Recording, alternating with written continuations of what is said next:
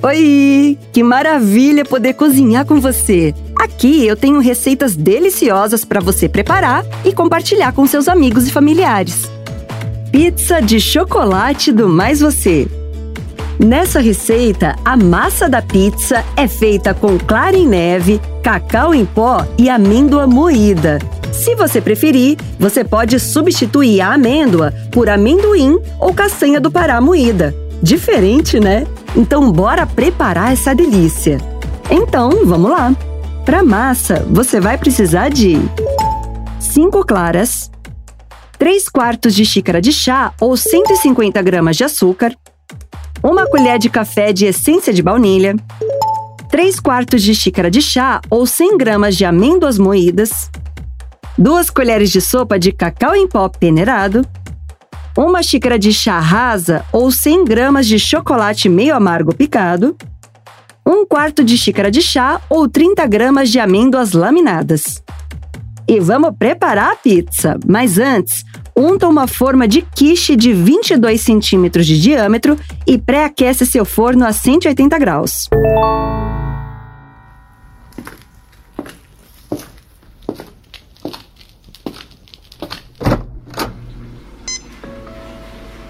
Primeiro, numa batedeira, coloca 5 claras e bate bem até ficar em ponto de neve por mais ou menos 10 minutos.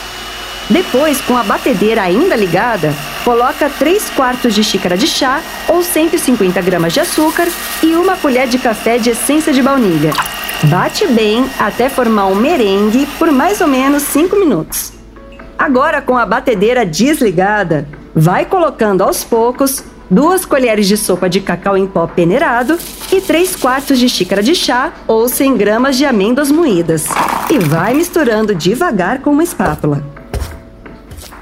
Despeja a massa na forma untada e espalha bem.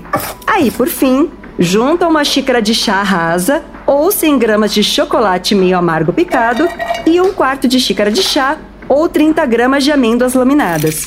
E leva para assar por mais ou menos 30 minutos. Depois, é só tirar do forno, deixar esfriar e desenformar em seguida. Aí você pode servir com a cobertura que você preferir. Pode ser sorvete, chocolate derretido, raspas de chocolate. Essa é a hora de usar a criatividade. Fácil, rápida e prática. Essa receita é uma mão na roda para os dias corridos. Quando quiser aprender a cozinhar qualquer receita, é só vir aqui. Até a próxima!